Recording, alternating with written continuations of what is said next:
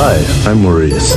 I'm an executive by day and a wild man by night. Hi, my name is Phil. Most of my friends call me Big Phil. I play guitar. And I like lasers. If you're looking for love, then listen up, because Jamie's in the joint, and the Date Doctor is on The Damon Scott Show. Hi, Jamie. Hi, Damon and You having Gina. a bad hair day today? Or what's the hat for? I'll explain the hat. So what are you talking about today that revolves around your hat, apparently? I'm talking about how to look and feel your best when you are newly dating. Botox! Botox is an option. That is definitely an option. What, Gina? What are you laughing about? I'm not laughing at anything. Yes, you were. Nope. You got a guilty look on your non-wrinkled face. Yeah, my face is non-wrinkled. She does look great. Now, it's important to look and feel your best when you're in a relationship as well. You should never let yourself go. But today I'm going to focus on the newly dating single people that need to do that. All right. The first thing that I want to say is don't make excuses to look like crap. I often hear people say, oh, he should like me for my mind, and this is me. If he can't deal with this up front, it will never work. I really think that those people that make excuses, they're almost like using it as a shield to protect themselves from finding love because they've got some other issue going on. But appearance is important. It's important. Paramount at first. It really is. And another thing that I always say is be unique. The other night we had a speed dating event. We had 14 men and 14 women. It's hard to remember. Most of these people walked away with multiple matches, and they go home and they're like, oh, which one was Gina? Which one was Jaimy? What do they remember about you, Gina? Not me? know. What are you looking at? You're looking at two things.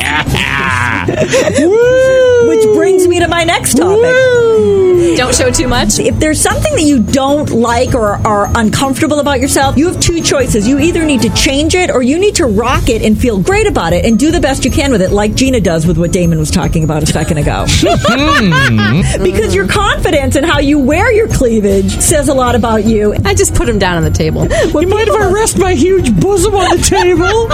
Problem is, I could not show one of my best assets because that's illegal. You can't just... There we go. But you should flaunt your best assets when it is That's legal. why I wear bike shorts whenever I go speed dating. Oh, really? That and my Home of the Whopper t-shirt with the Burger King logo. You could get away with that, actually. Yeah, you but could. you have to wear that with confidence. So look good, stand out, accentuate the positive and the negative. Change it if you can. And the last tip is it goes far beyond your exterior shell. I've seen a lot of very attractive speed daters come out looking fantastic. They sit down for 5 minutes and they're either complaining and negative or they're bragging and name dropping. Or brain dead. And it doesn't work. Sure, there are always a few of those shallow guys that will still pick that hot, annoying girl. Of course there is. But most of the time, they give it up. All right, They let don't me get see what this selected. note is just passed to me. I need to sell something shamelessly. Can I please talk about my upcoming... Okay, what do you got coming up? April 28th, we are doing a workshop. It's just for women, and it's a very small group of women. I will be hosting it, talking about how to find your epiphany. I used to date a black girl named Epiphany. Oh, really? That was a name? Like, So if people want to read about your event, get signed up for your event or your upcoming speed dating events, where would they go to? they would go to Got5, that's the number 5minutes.com.